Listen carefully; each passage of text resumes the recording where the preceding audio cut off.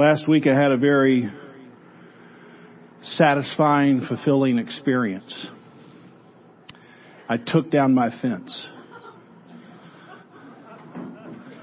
And it was so beautiful because it only required one tool, a sledgehammer. And I am really proficient at sledgehammering because the fence was just a bunch of posts and 8-foot fence panels. And so all I had to do was just knock the panels off and then knock the post around and pull the post up out of the ground. And as a pastor, you don't get a lot of satisfying experiences that you have a beginning and a definite end. You have a beginning and no end in my job. And so at the end, I just sat there chest out like, awesome. And every guy knows that feeling. You just get to tear something up and it's okay. Doesn't have to look good. And it was so good because as I've said many times, in my toolbox are really just two tools, a hammer and a cell phone.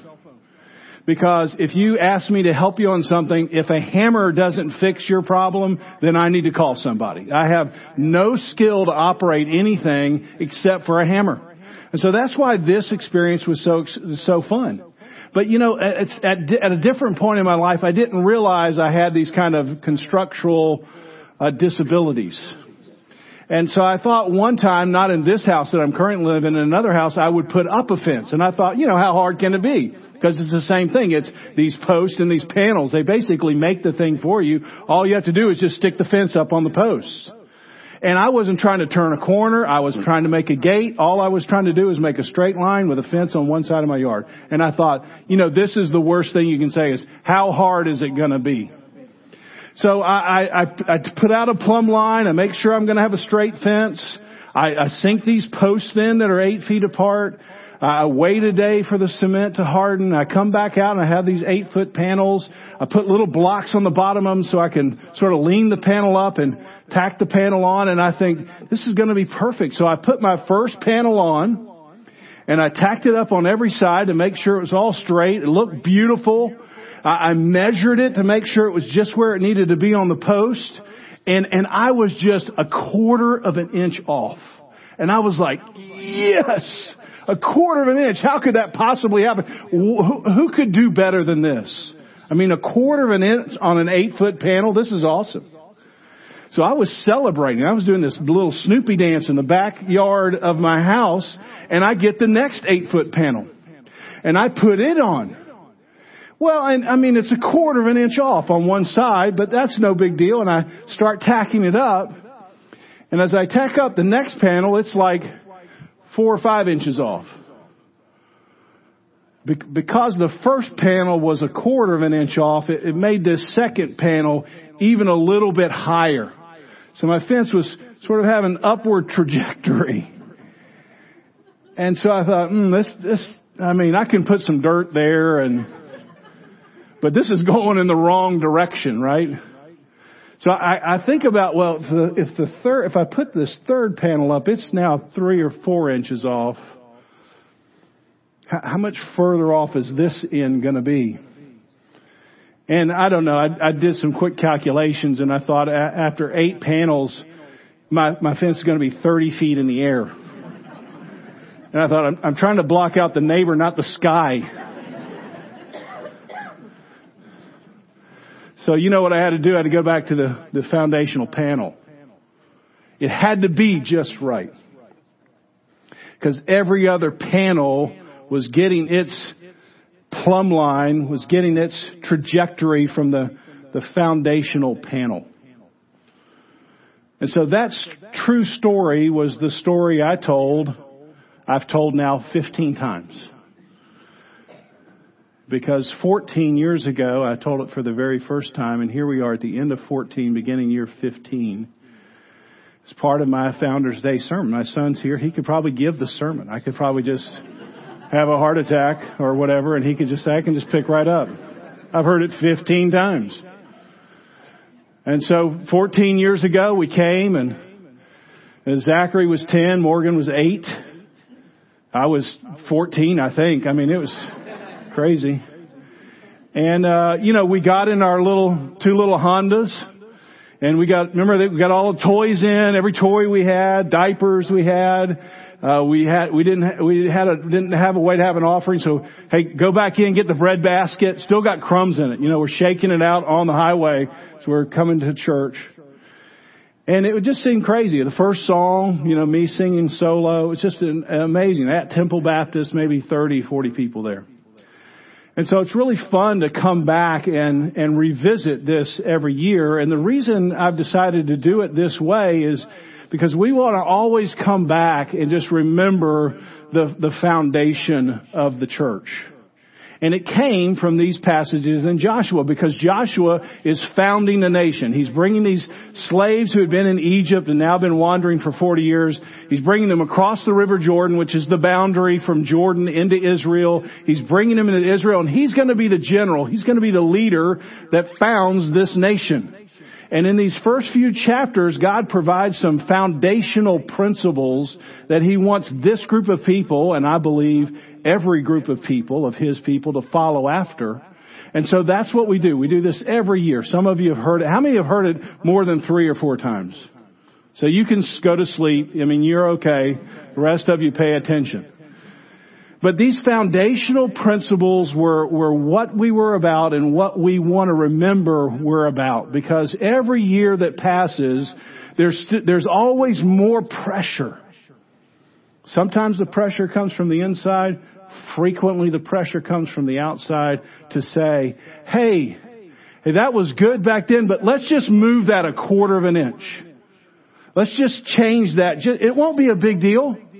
But and I know that the next generation, if it starts 1/4 of an inch off, the next generation way off. And of course, I think most of us see or feel that we are way off as a church as a whole, because we haven't gotten this foundation right. So there are a lot of principles you could pick up. These were the 3 that I thought were important for us. First, God's chosen leadership. We see this in Joshua. Second, the importance of God's word. And third, the importance of courage. God's leadership, God's word, and courage. So God's leadership. God can choose and does choose to make Himself known in a number of different ways. We read in the Psalms that the heavens declare. What do they declare? They declare the glory of God. So when you look out in nature, you see something about God. But one of His primary ways of declaring His name, declaring His greatness, comes through leaders. Think of Adam and Eve in the garden. They're made in the image of God. They're made to reflect God. So when people or things, creation, see them, they see something of the image of God. And specifically, Adam was given leadership in the garden. And so what happened is when Satan introduced questions or Satan introduced suspicions about God, did God really say? It was Adam's job to not just defend his wife, but defend the name of God. Anyone coming in and casting some kind of shadow on God and His Word, that his leader was supposed to come in and be a shield and say, no, that's not true. Let me tell you what the truth is. But Adam didn't do that, sadly. God comes back into the garden and says, Adam, where are you? Adam, what did you allow to happen? Adam, why did you rescue your wife? You were standing right by. And most importantly, Adam, why didn't you protect my name? You and I have this locked relationship, and someone came in with a different voice, and you didn't protect who I am. You didn't protect my name. So really, the great failure in the garden was a failure of leadership. Moses said this about Moses: the people remember the day of Moses, when God caused His glorious arm to go out at the right hand of Moses. God divided the waters. Remember this at the Red Sea? He divided the waters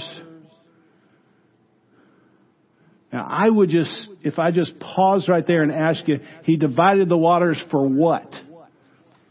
Most of us would say, including myself, to get the people out of Egypt and toward the promised land. But that's not what Isaiah is remembering. God divided the waters to make for Himself an everlasting name. See, this whole salvation of these people they're not the main thing. The main thing is God. And so whatever we're doing, whatever God's up to, however He may be using Moses, Moses is this strong leader. It's like God's right arm is working through Moses, this place of power. But it's not for Moses. It's not even to rescue the people. It's to make God's name great. So through godly leadership, God plans on making His name great. Chapter 4, Joshua, we just read it, verse 24. Look with me. These people had now come across not the Red Sea, but the Jordan, remember? And Joshua had sent one person from every tribe to get a stone out of the middle of the creek. They're going to take the stone, and at this little town called Gilgal, they're going to make a little altar. It's called an Ebenezer. It's a stone of remembrance. It's a marker. And what is it marking? Is it marking that these people came into the promised land? Well, yes, but that's not what it's primarily marking. Look at verse 24, chapter 4, 24. So that all the peoples of the earth may know that you crossed the Jordan River. No. That you came into the promised land. See, it's not about you at all. What does he say? That they may know the hand of the Lord is mighty, and that they may fear the Lord your God forever. The whole movement of these people in a miraculous way was meant to point to God, not towards themselves. And so godly leadership comes in, and if it's done well, it's not pointing towards itself. It's always pointing people to see God. Ravi Zacharias makes this observation about godly leadership. There are no bona fide mass movements. Just looks that way. At the center of the column is a man or a woman who knows their God and where their God is going. There's no abstract movement moving ahead. There are individuals moving ahead for the cause of Christ because they know where Christ is moving forward. There's no abstract movement. There's always somebody in any situation, a leader at the center of the column that's moving forward, and people are moving forward in that direction. And the reason why this is so critical for us and has an increasing need to be critical is that it's been 14 years. And Lord willing, it'll be another 14 that I'll be here and see seniors graduate. But at some point, I'm going to leave the center of the column. And it's critical. Like Joshua replacing Moses, it's critical that the person who takes this centerpiece is somebody who is about God's name, not their own name. It has to be that way. We have to replace me and the person after me and the person after me and the person after me forever, who's at the center of the column and wants to week after week say to you, I want you to know how great God is. I don't want you to know anything about me that doesn't tell you something great about God. Because it's not ever going to be about me. It's not ever going to be about a group of people. It's always going to be about God. And so as members of Christ Community Church, we all share in a responsibility of putting the right man in this column. Somebody that's concerned about God's name. Now we see two characteristics here about Joshua, particularly as the leader. First of all, Joshua 1:1, the Lord spoke to Joshua. The shepherd of the church, and I would say not just me here, but the elders as well, their primary concern is to listen to God and lead from His Word. That's their primary concern. Listen to God's Word and lead from His Word. Which means this, and this is important to hear as a member, Our relationship to God and His Word is more important than our relationship to you. We're not trying to minimize the importance of our shepherding because we're shepherding you, but we are trying to prioritize. Does that make sense? Because if you become the mainstay, then we're in trouble. And if you think I'm looking at you, well, maybe I am, but maybe I'm not. But it's not good if I'm that. It's not good if you're that. What we all are saying together, right, is we want to hear from the Lord. That's what we're here for. We're not really here to hear from Paul Phillips. We're not really here to hear internet stories. We're really here to hear from the Lord. And so our responsibility is to have the Lord speak. And we believe the Lord has spoken through the person and work of Christ, the Word of God, and the work of the Holy Spirit. So we're here to hear. And we don't want a leader who's following the mood of the congregation. We don't want a leader who's following the mood of the culture. Please no. We don't want a leader who's following his own mood. We need somebody here who understands that God is the single audience and refuses to move forward without Him. This means this listening to the Lord and following after Him, particularly in our day, means not being distracted by novelty or popularity. These are huge gravitational pulls on every church, not just ours, from the culture, from popularity, from novelty. I love this illustration. I can never find one better, so I use it every year. This show, reality TV show. Reality TV, that's an oxymoron. But the show was going to be called Pulpit Masters. And here was the little advertisement for Pulpit Masters. Could you be America's next inspired leader? To make a positive difference in millions of people's lives? Are you imbued with the fire and passion of God? Do you understand the power of the spoken word? We are looking for someone who can wow the pants off the audience. And you had 3 minutes to do it. So we're not trying to wow your pants off. We would all prefer you keep your pants on here today. And the reason we want you to keep your pants on, well, there's many, but the main reason is that on Sunday morning, and you may not have known this, you're not the primary target. God's the primary target. He's not just the primary target for me. He should be the primary target for you. We're not here trying to impress each other. I'm not here trying to impress you. We're here trying to get God's attention, trying to impress God, try to be with God, try to connect with God. We're trying to do whatever we can to be with Him and Him be with us. He's the audience and we're all coming to Him. He's our primary focus. Listen carefully to what David Wells says. He writes so well. He says this: the marketing model for a church, the marketing model of the church, meaning, you're marketing towards the culture, that's your main target, empties the truth out of the gospel. First, the needs consumers have are needs they identify for themselves. I'm hungry, I would like this. The needs sinners have are needs God identifies for us. And the way we see our needs is rather different from the way that God sees our needs. The product we will seek naturally will not be the gospel. Instead, it will be therapy or technique for life. Perhaps a way of connecting more deeply with our own spiritual selves on our own terms. Terms that require no repentance and no redemption. It will not be the gospel. The gospel cannot be a product that the church sells because there are no consumers for it.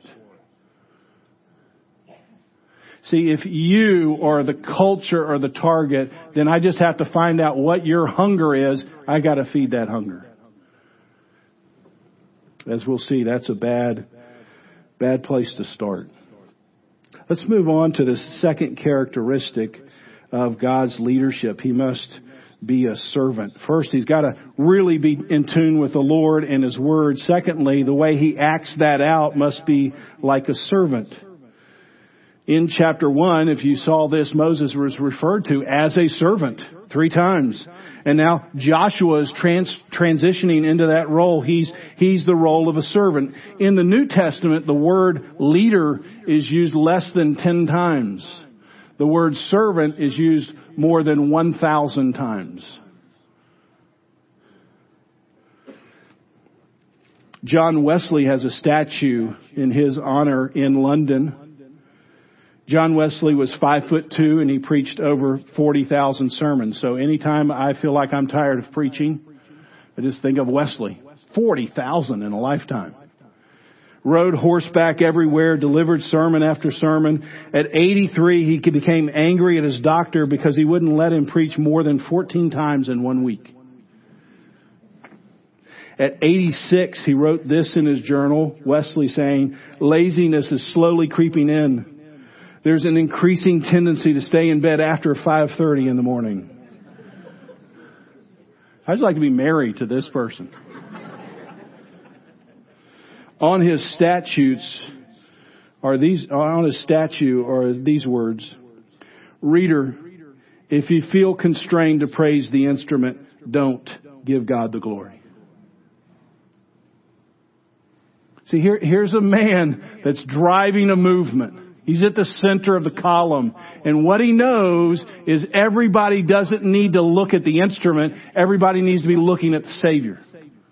That's the instrument of your salvation. Not me. I'm just like a piece of pipe, a hose. I'm delivering something. No matter how powerful or dynamic the leader or speaker of the church is, the church is built on Jesus Christ. He's the foundation.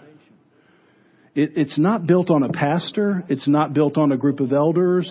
It's not built on a person in church history. It's not built on its founding members. It's not built on a vision or dream. It's not built on a confession. It's not built on a ministry style. It's built on Jesus Christ.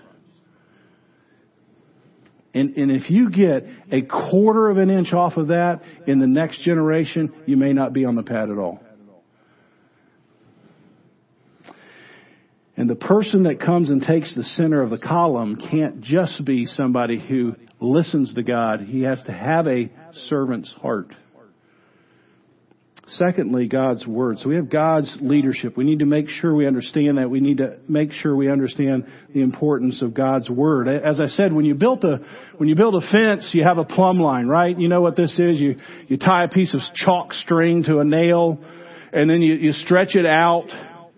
And then you sort of pop the string. So on the ground or concrete or whatever you're doing, you have this straight line. So anytime you come across another tile or a piece of fence or whatever, you always know if you're straight because you just go back to this plumb line.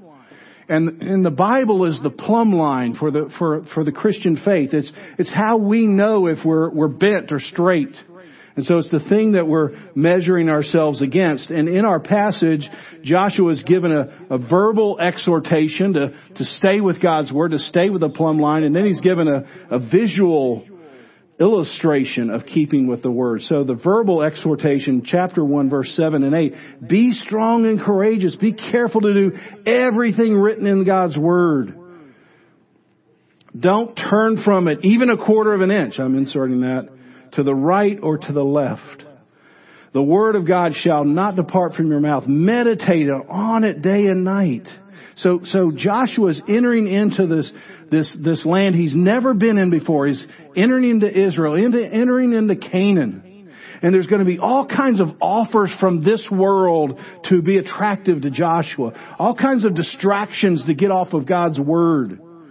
And so God's coming in and saying, Joshua, don't move from the plumb line. Always keep your eyes on the Word, not on the world.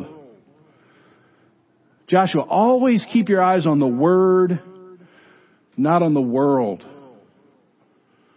If you know anything about flying a plane, when you learn how to fly a plane, the first sort of certification you get for flying a plane is called visual flight rating. So you get a visual flight rating, meaning I've learned how to operate a plane, and I can operate a plane safely as long as I can see everything.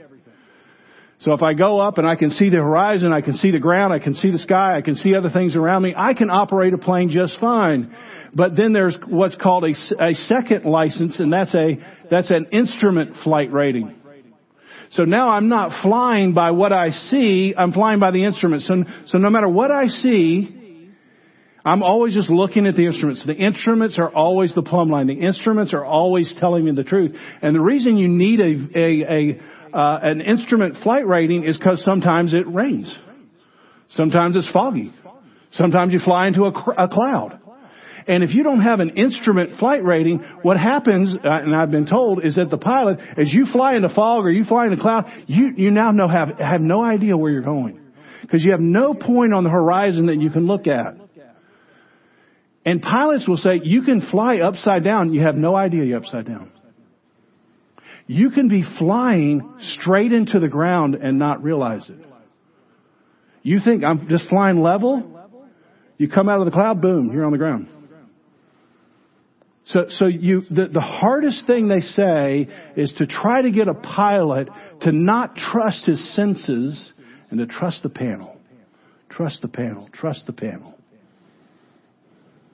You see the connection. So easy just to say, I feel, I look out, I see, I have okay, we're not trusting that. We're not trusting that in you. We're not trusting that in me. We're trusting the instrument panel. We're always just going to come back and say, okay, here are the real gauges. This is what really tells us the truth, because we could spend our entire lives flying upside down and we wouldn't know it. We might even defend our position. And you know this is exactly what Joshua is facing. Because you remember Joshua, he's with Moses all the way through. He comes with Moses across the Red Sea. He comes through led by a pillar of fire and a cloud by night. He sees water come from rock. He sees manna come down from heaven. They get to the edge of the promised land, and Joshua and Caleb and 10 other spies, you remember they're sent into the promised land? They come back a couple of days later or a week later. They give a report. And what do 10 of the 12 spies say? There are giants in this land. We couldn't possibly take the giants. And the people get afraid, and they spend the rest of their lives dying in the wilderness. And I want to say, and so do you as the reader, come on, guys. You have been rescued from Egypt with no help of you. It's all of God. He did something miraculous against the most powerful nation in the world. He got you to the Red Sea. He moved you across the Red Sea. He went with you by pillar and cloud. He provided water. He provided food. And now you come to the edge of this promised land, and you're supposed to say, these people look big, but we have a bigger God. That's what you're supposed to say. But what do they say? I'm forgetting about looking at the instrument panel. I'm looking at the size of the people, and we got to turn around. I just want to say, come on. Until I see that in my own heart. Paul, I'm purposefully leading you into places you can not possibly succeed. That's the whole point. Because if I'm only leading you into places you can succeed, guess who gets big? You do. And I'm trying to make a great name for myself, and I've got to basically, Paul, get you out of the way. So you may be in an impossible situation. And God may be saying, this is where I'm putting you on purpose. Because I'm primarily not about you. I'm not unconcerned about you. I'm just not primarily concerned about you. I'm primarily concerned about my name. And so Joshua needs this verbal exhortation to be strong and be courageous.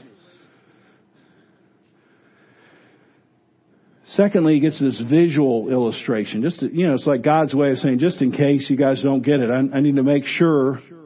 Chapter 3, verses 1 through 4 is this great picture.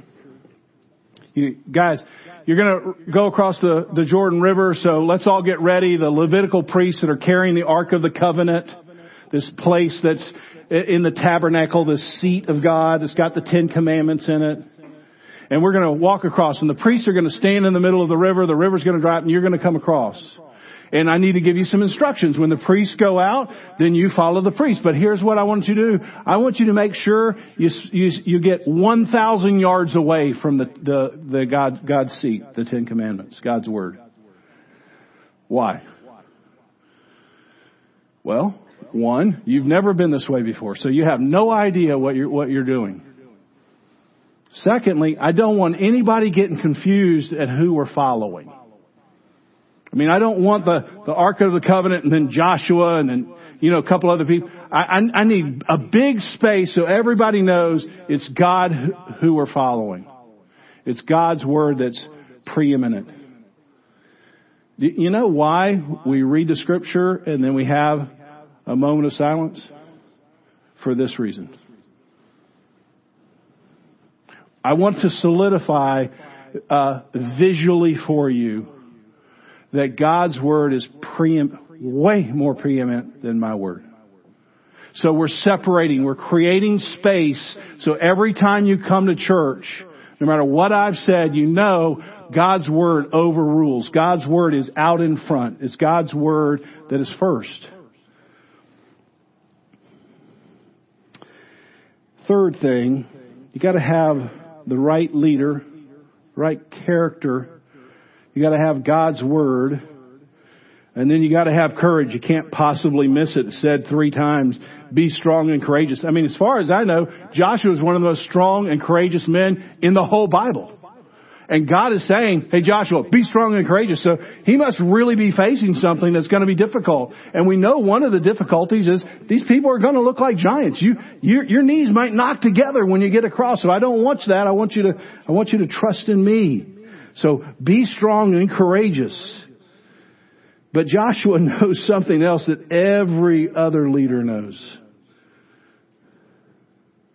He might get shot from the front, from enemies, and he might get shot from the back from his friends. Every leader knows this. Joshua knows it. Because 40 years he's been dealing with these people who keep saying, hey, let's go back, let's go back, let's go back. And so he's going to lead people in, and he's going to take arrows from the front and arrows from behind. And God wants to make sure Joshua understands when you're following God's Word and you're getting arrows from the front and arrows from the behind, keep following God's Word. My Word is preeminent. And you have to have strength and courage, because you're going to say things from this pulpit that people in the church and people in the culture are going to reject. And that's happening more and more quickly. So whatever the difficulty it might have been for me to say some things 14 years ago, it's a lot more difficult now in terms of the hearer. And so the person here has to have courage and strength. The elders have to have courage and strength to say, not the courage of their convictions. Hear me say this. The courage of God's Word. It's the thing that lasts forever.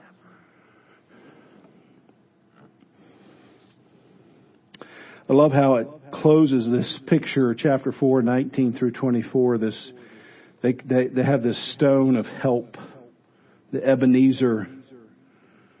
So, because people are not going to remember. It seems like you couldn't possibly forget, but people are going to pass this way and they're going to see, hey, how do these stones get stacked up? Because it's no accident. And again, we want to say it's because of God. It's what He did for us. We're here because of what God has done. And I want you to know that we are here 14 years later because of what God has done.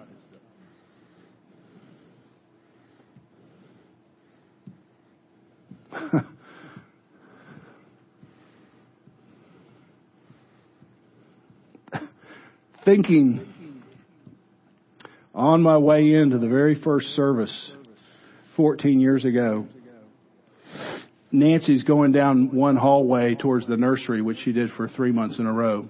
You think 1 month a quarter is tough.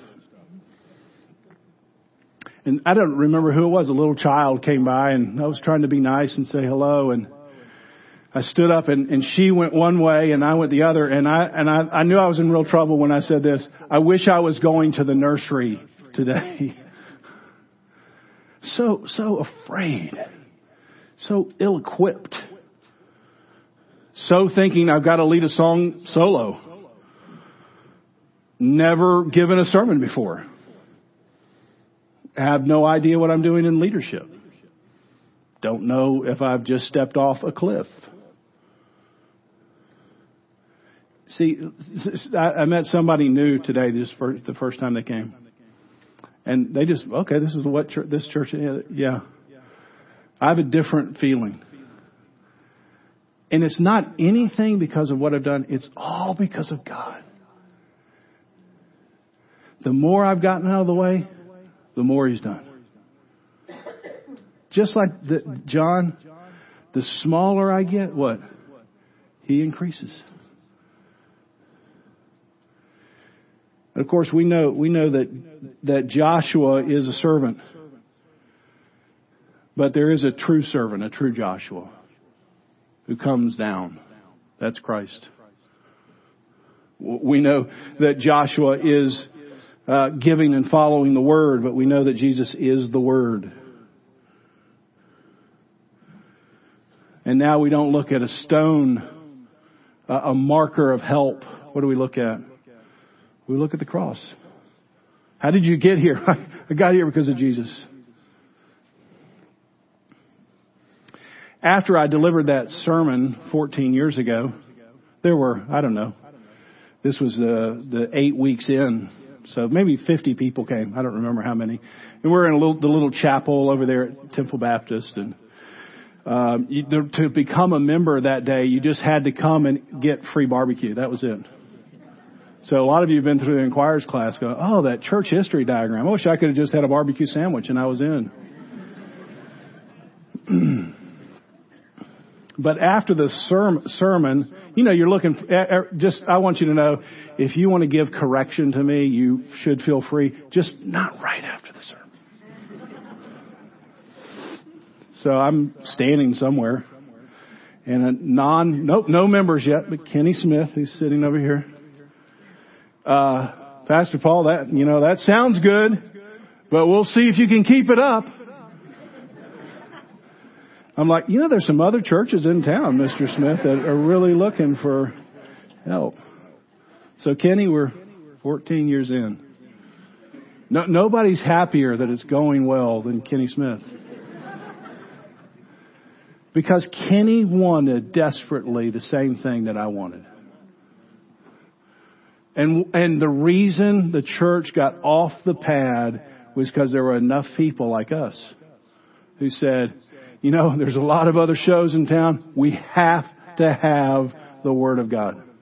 If we do not have that, we cannot go forward. So my prayer for myself, my prayer for you all,